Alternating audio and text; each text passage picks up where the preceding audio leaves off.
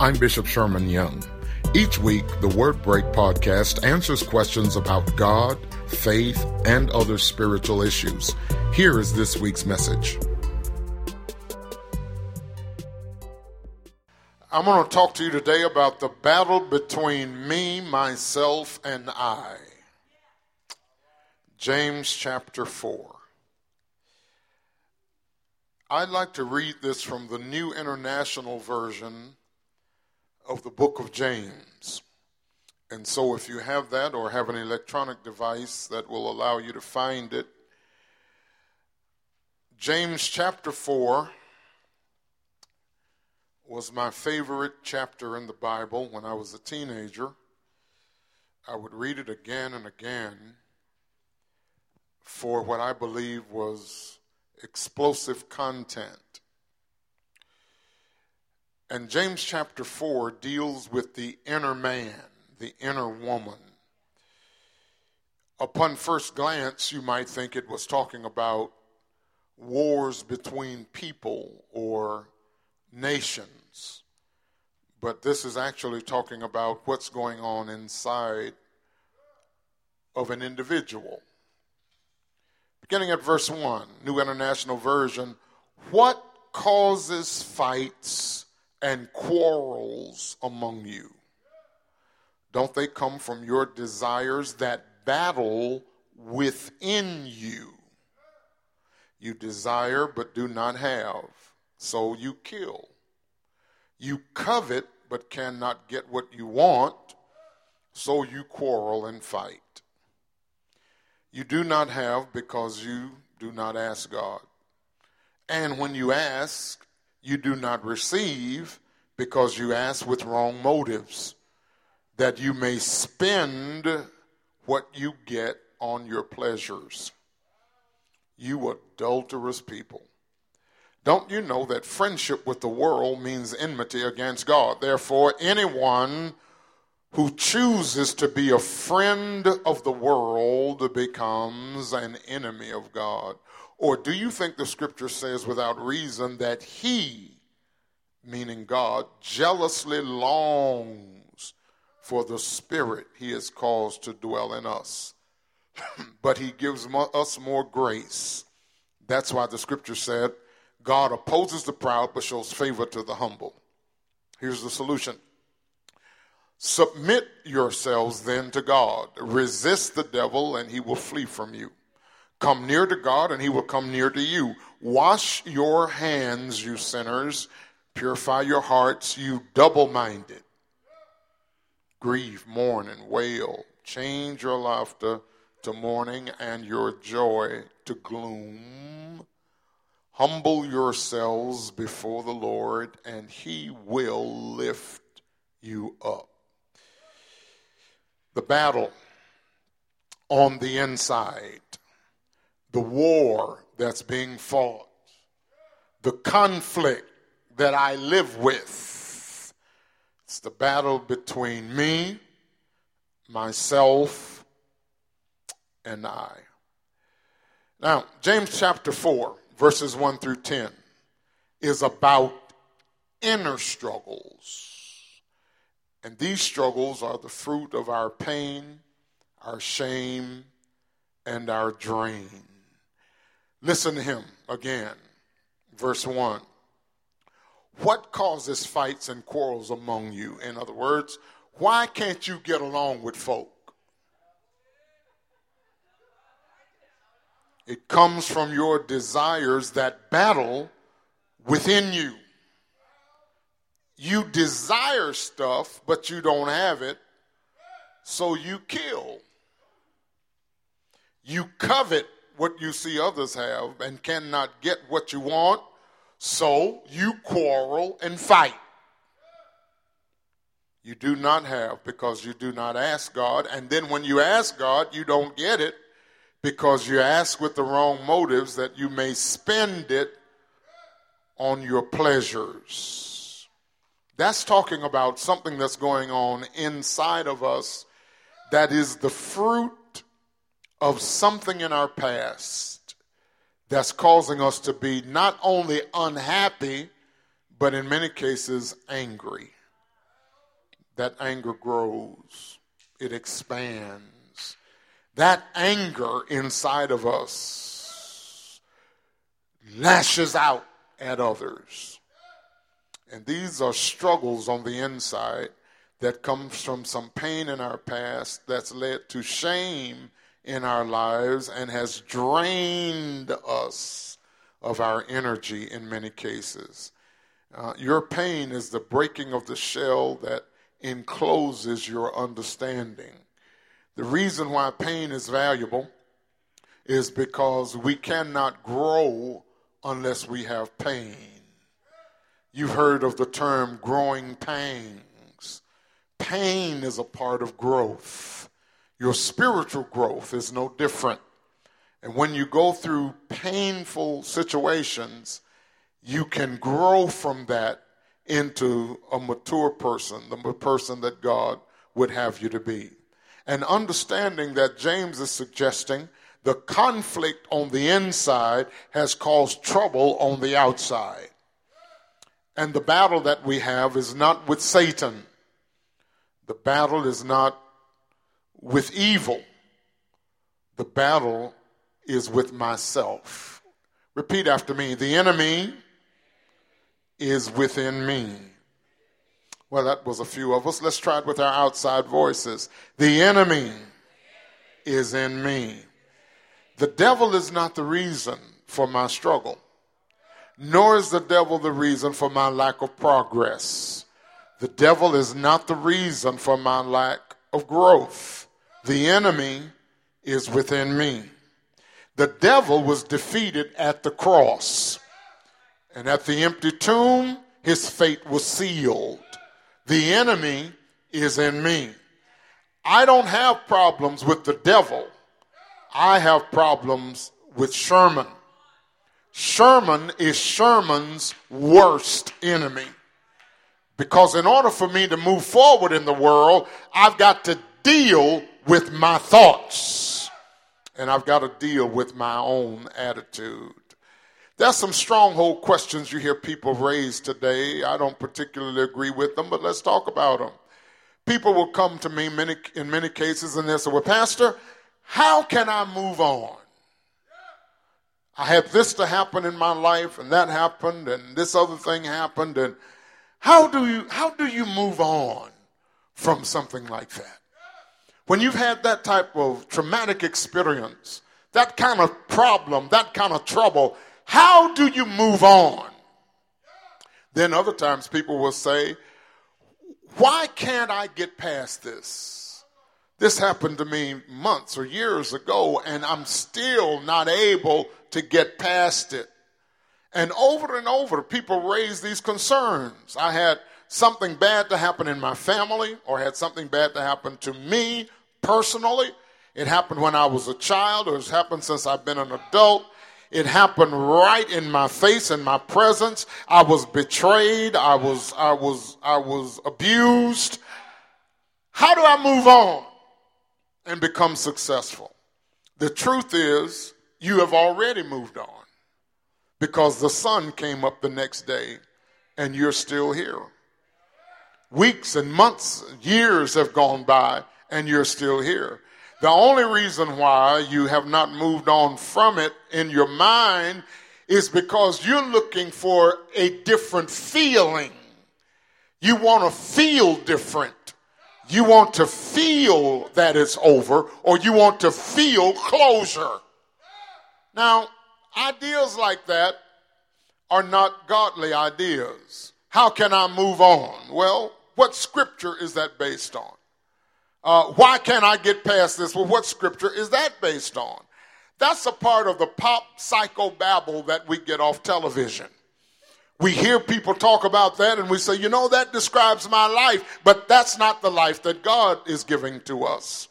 You say, well, that describes my life. That's just where I'm at. But you got that off of a reality show, or you read it in a Steve Harvey book. Not understanding that the expert on life has already given you a book for your life. You say, well, the Bible is old, and what I get off of television or what I get Steve Harvey, that's up to date. No, the issues of life have never changed. They're still the same issues since Adam. But if I buy into an idea that says something about psychology or something about my mentality or something about my emotions, I'm prone to not believe the word of God. Here's some more things you hear people say. Well, the reason she does that, she has low self-esteem. Well, where is that in the Bible? Where does the Bible teach about low self-esteem or high self-esteem? Where does the word address that? The truth is, that's something that somebody created that sounds good. Well, she's promiscuous and she runs around because her self-esteem is low. Now, I know some people who do that and they ain't got low self-esteem. No, that's become an excuse to blame it on and not let the Lord deliver you. I wish I had a witness. The same thing is true when we look at life today and we say, well, my circumstance has me in this particular place, but the God that you serve says he can bless you beyond any circumstance. And no matter what you want to define your circumstance as being, because you said it so, doesn't make it so with God. But it does make it so with you. And so James wants us to understand that when it comes to life and the struggles in life, there's about 4 things we need to do in order to make progress. And I want to give you those 4. The first one is wrap yourself in God. Wrap yourself in God. Listen at what the writer says. He says, you pray, you don't get what you want. You ask, you don't receive because you're trying to get it on your own pleasure. You adulterous people, don't you know friendship with the world means enmity against God? Do you know the word adultery means unfaithful?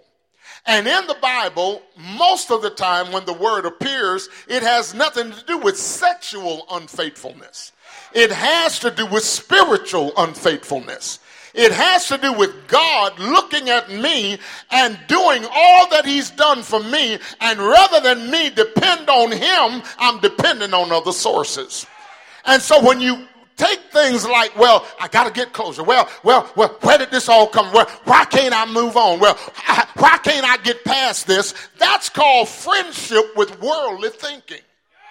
That's me taking worldly philosophy, worldly concepts, and bringing them into another place and saying it's hard for me to move on when God has already given me another day. And here's what the Bible said, as your days, so shall your strength be. I wish I had a Bible reader. As a matter of fact, the word of God said, this is a day that the Lord has made. And what did it say? I'm going to mope and grope and be sad because of what happened yesterday. This is the day that the Lord has made, so I'm going to complain about what happened yesterday.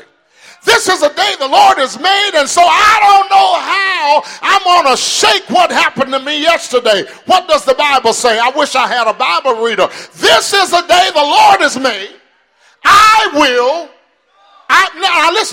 will rejoice and be glad in it, knowing that I had a bad yesterday. Knowing that I had to confront something I didn't want to confront, or knowing that I've had to deal with some grief and some strife, but the new day means a new opportunity, because the Bible said his mercies are made new when? Every day. And so no matter what happened Saturday night, this is Sunday morning. No matter what happened Friday, this is Sunday morning. No matter what jumped on me last Monday, this is Sunday morning. And if I met a new day, it means that I have already moved on.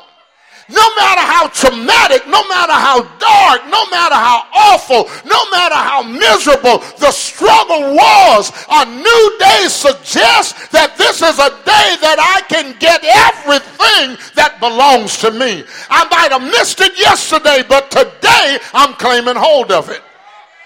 So he said you got to be careful that you don't get in an adulterous relationship with worldly thinking. He says, the scripture says he gives more grace to the humble. I wish I had a witness. The word grace needs a little unpacking, because the church has over the years said grace means God's unmerited favor. That's true, but that ain't the only definition. Grace also means God's power to meet certain needs and specific needs. Whatever my need is today, God has given me the grace to meet it. Have you ever had some day on the calendar coming up that you really didn't want to have come? And you saw it coming weeks out or days out, and it was some court case, or it was some doctor's visit, or it was something that you really didn't want to face. You were almost afraid to go. But on the day of it, you got up, got yourself together, and you went out there, and it wasn't nearly as bad as you thought it was going to be. You know what happened? God gave you the grace to meet that situation for that day.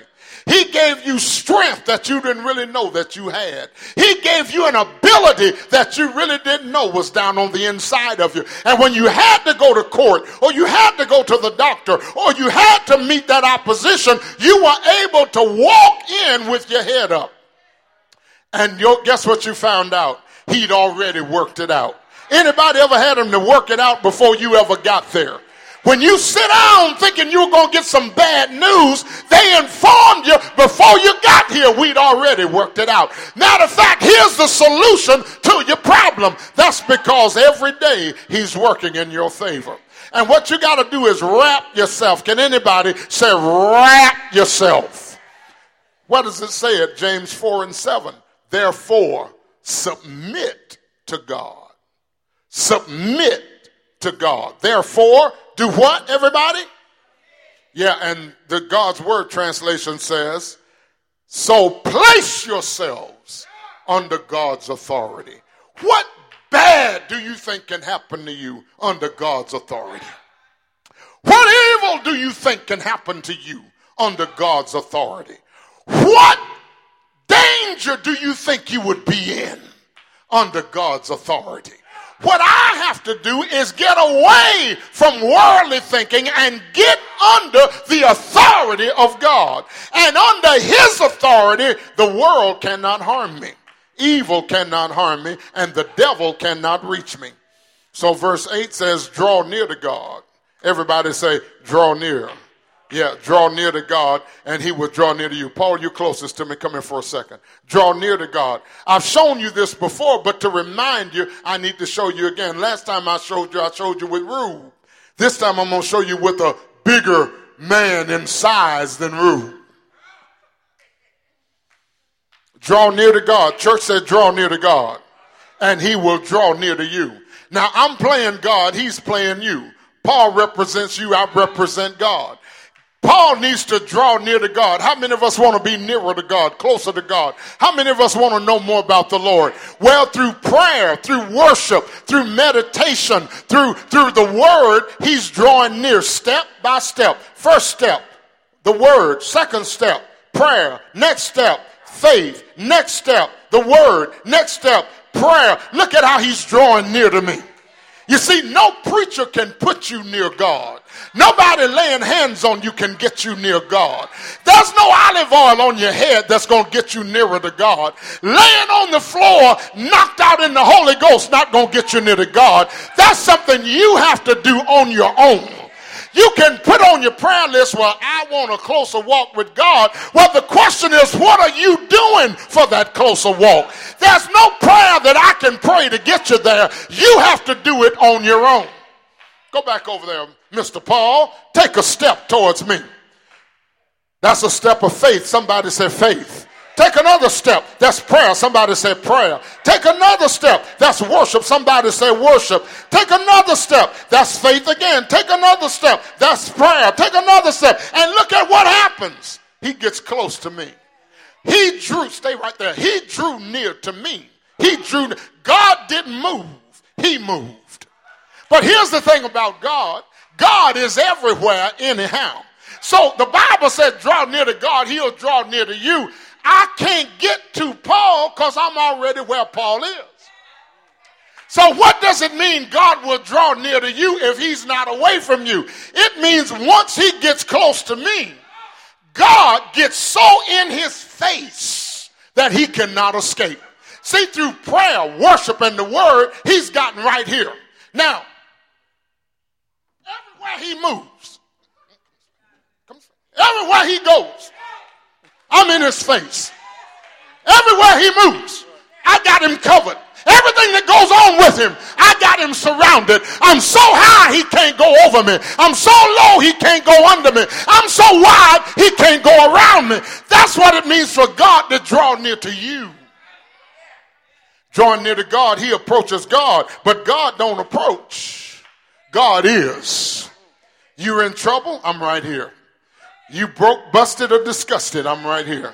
You struggling in your life? I'm right here. You didn't sleep well last night? I'm right here, not sleeping with you. You slept well? I slept well too. I'm wherever you are. You going to church? I'm going to church with you. You going to the hospital? I'm going to the hospital with you. I am on his case. They used to say like white on rice.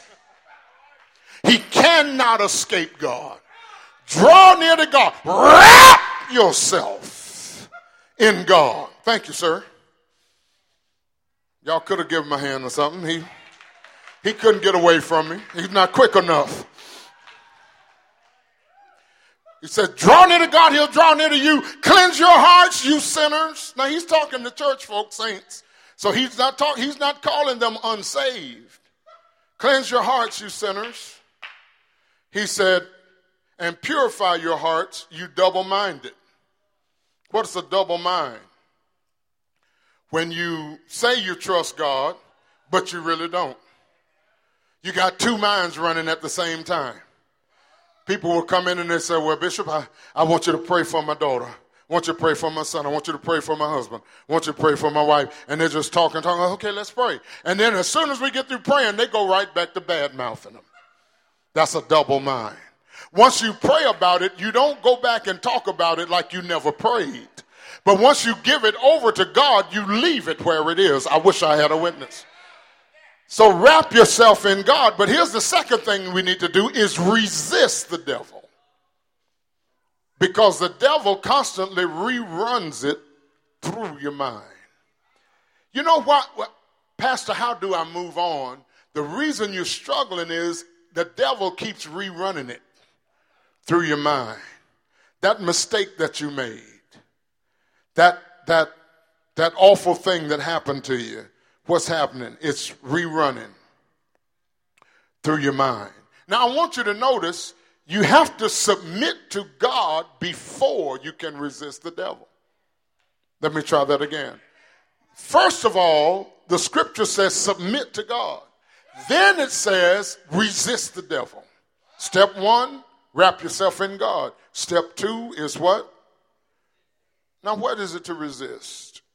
It comes from the Greek word that means oppose. Opposite. It means to be against. It means to stand. It means to take a complete stand. 180-degree contrary position. It means to establish your position publicly and conspicuously. It means to hold your ground. Now, if you were fighting the devil, you couldn't resist him.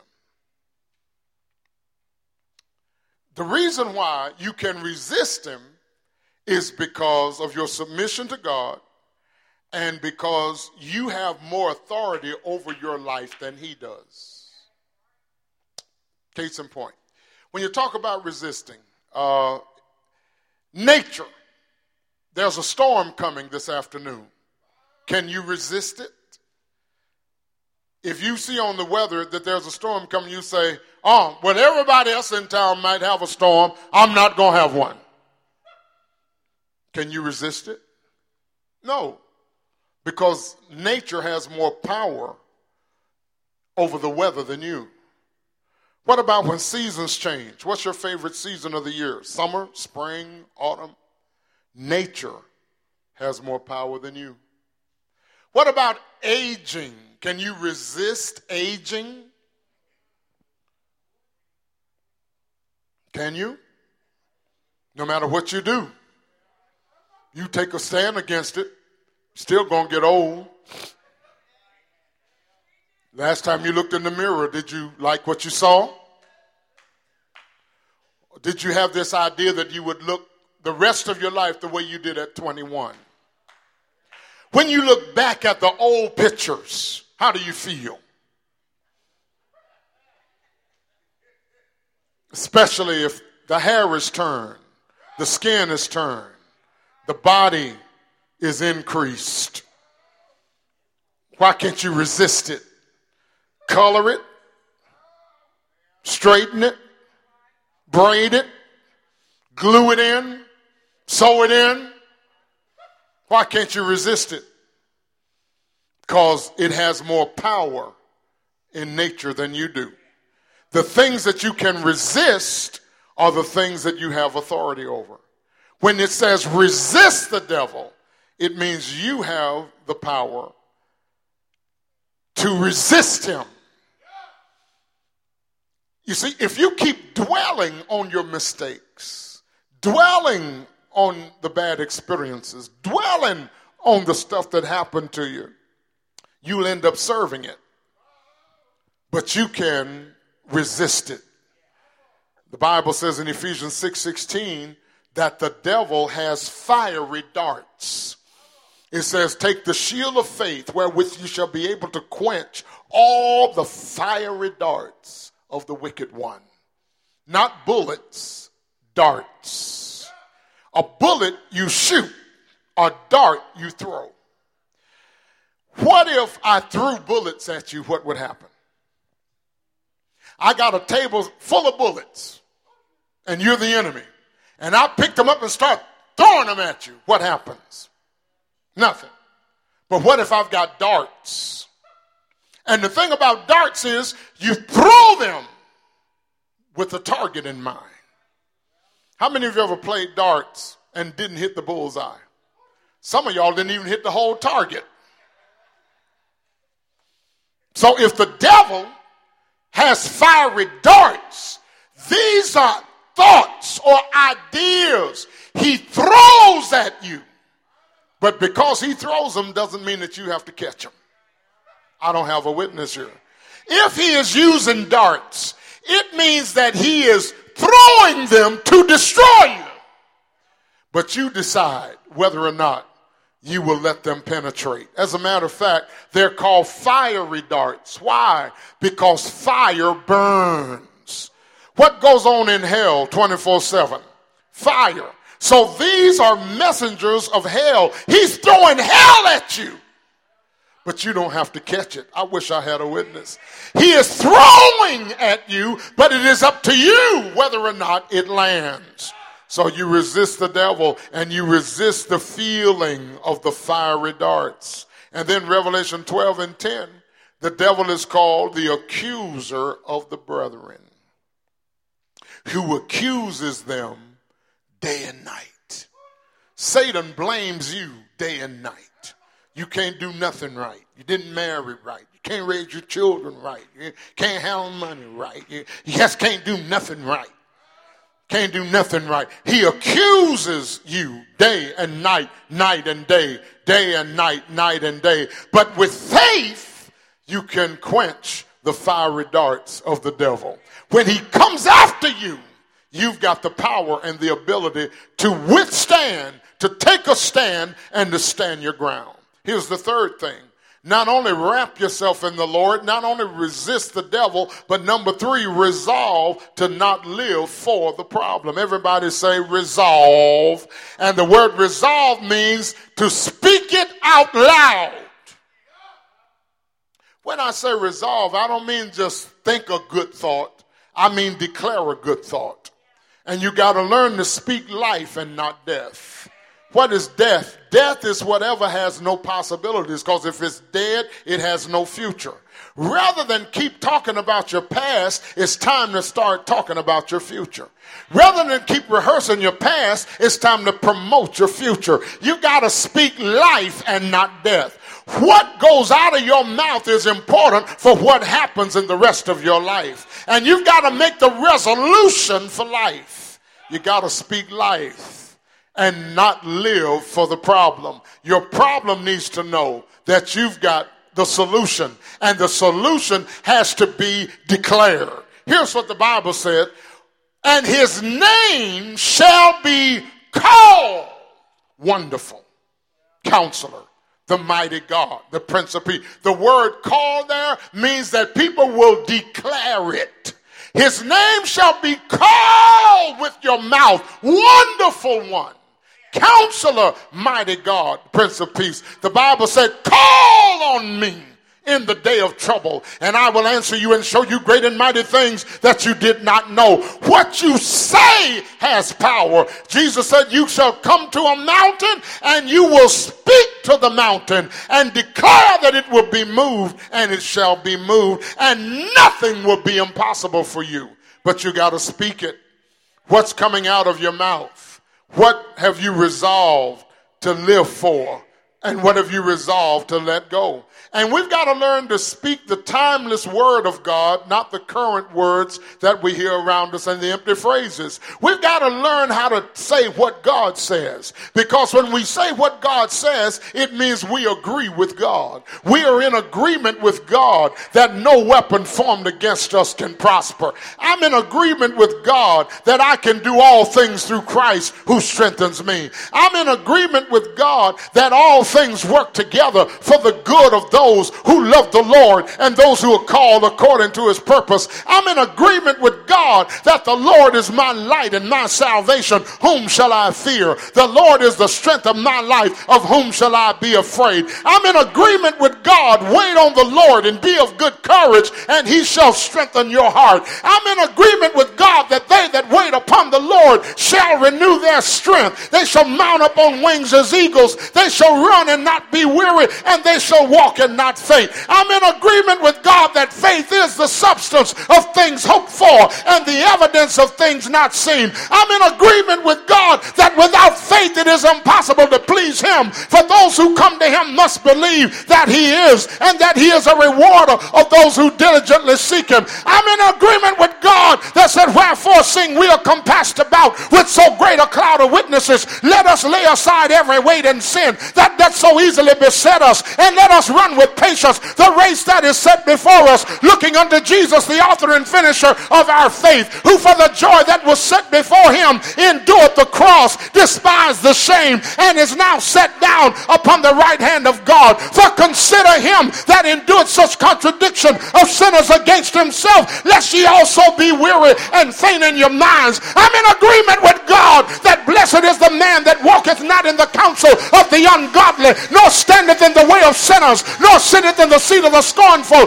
but his delight is in the law of the Lord, and in his law doth he meditate day and night. And he shall be like a tree planted by the rivers of water, that brings forth his fruit in his season. His leaf also shall not wither, and whatsoever he does shall prosper. I'm in agreement with God that the Lord is my shepherd, I shall not want. I'm in agreement with God that surely goodness and mercy shall follow me all the days of my life, and I will dwell in the house of the Lord forever. I'm in agreement with God that the Lord God has given me the tongue of the learned, that I might know how to speak a word in season to him that is weary. I'm in agreement with God that whatsoever state I am, I've learned to be content. I'm in agreement with God that said, lo, I am with you always, even until the end of the world. I'm in agreement with God that said, I am Alpha and Omega. I'm the beginning and the end. I'm the first and the last. I'm in agreement with God that said, surely I come quickly. I'm in agreement with God that said, I know in whom I have believed, and I am persuaded that he is able to keep that which I've committed unto him. I'm in agreement with God. Whatever his word said, that's Hey, you might say different, but I don't agree with you. I don't agree with you that I'm down and I can't get up. I don't agree with you that I'm no good. I don't agree with you that I'm dumb and stupid. I don't agree with you that I don't know my way through life. I don't agree with your criticism. I only agree with Christ. Here's the last thing. Reposition my head. Say, wrap yourself in God. All right, let's try that again. Say, I must wrap myself in God. I must resist the devil. I must resolve to win. And here's the last one. I got to reposition my head. I need to choose to think better. You know, if you think it, that's what you are. So let me challenge you.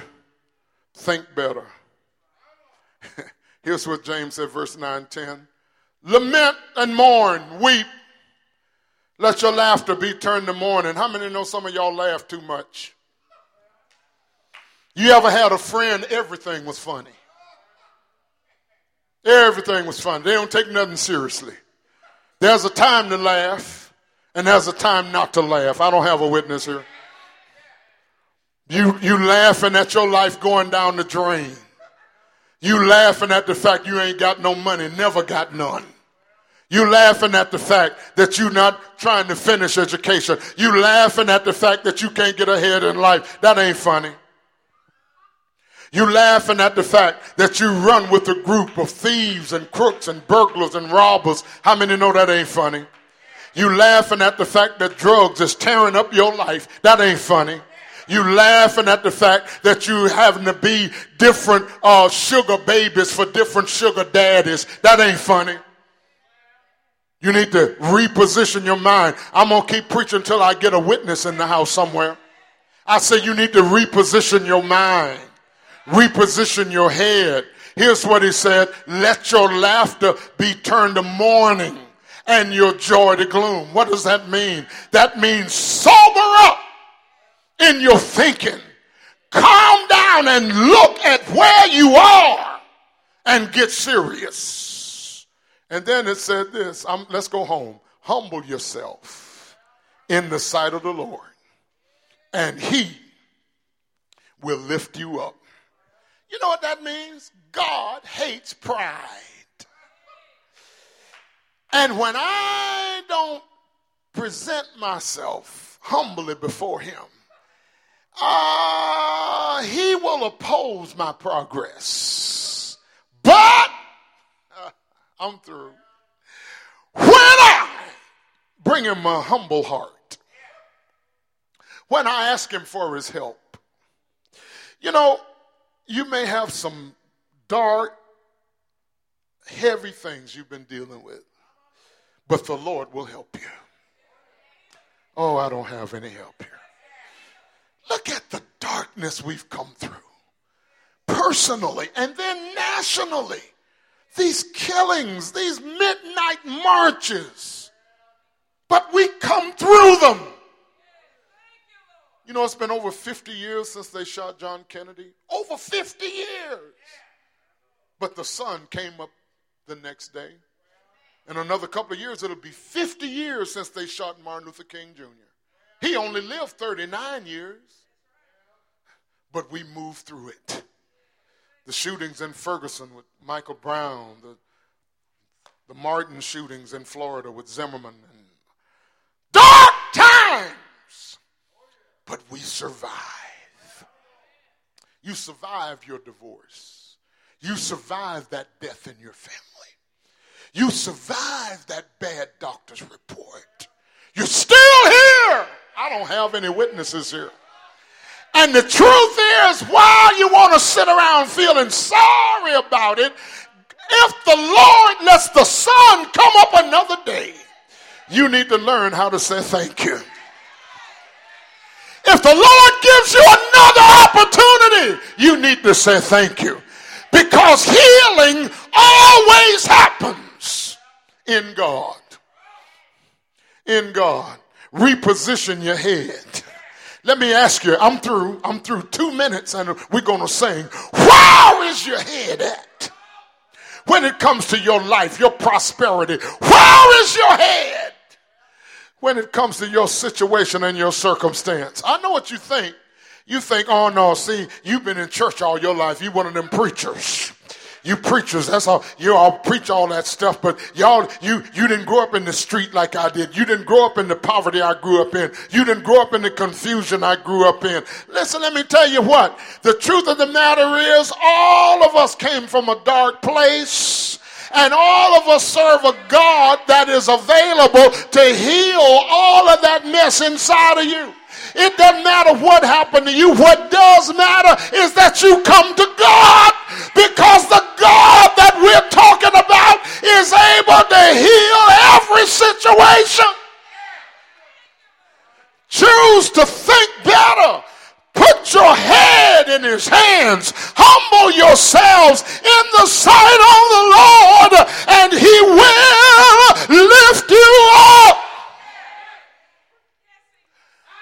What did Jesus say? I know I got a witness now. Let me close my Bible because I'm through. What did Jesus say? He said, and if I, come on, be lifted up from the earth. What did he say? I'll draw all men.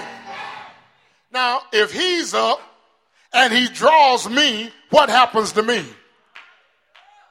I go up.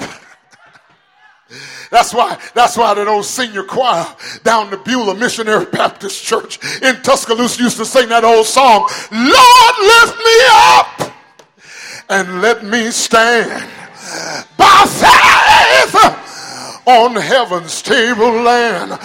No higher plane that I have found. Lord, plant my feet on higher ground.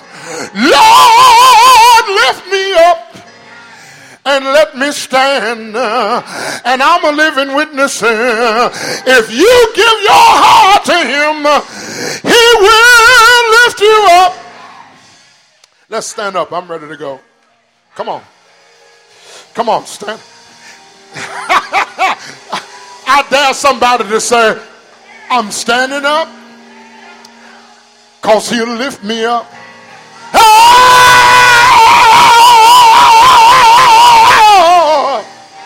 Lord, lift me up. Let me tell you why I like preaching. Let me tell you why I like preaching so much.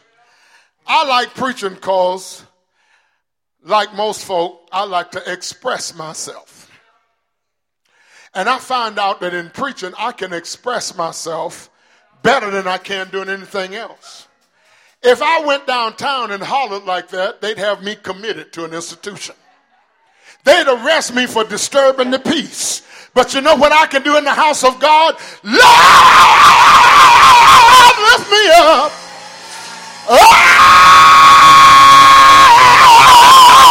Oh, let me stand by faith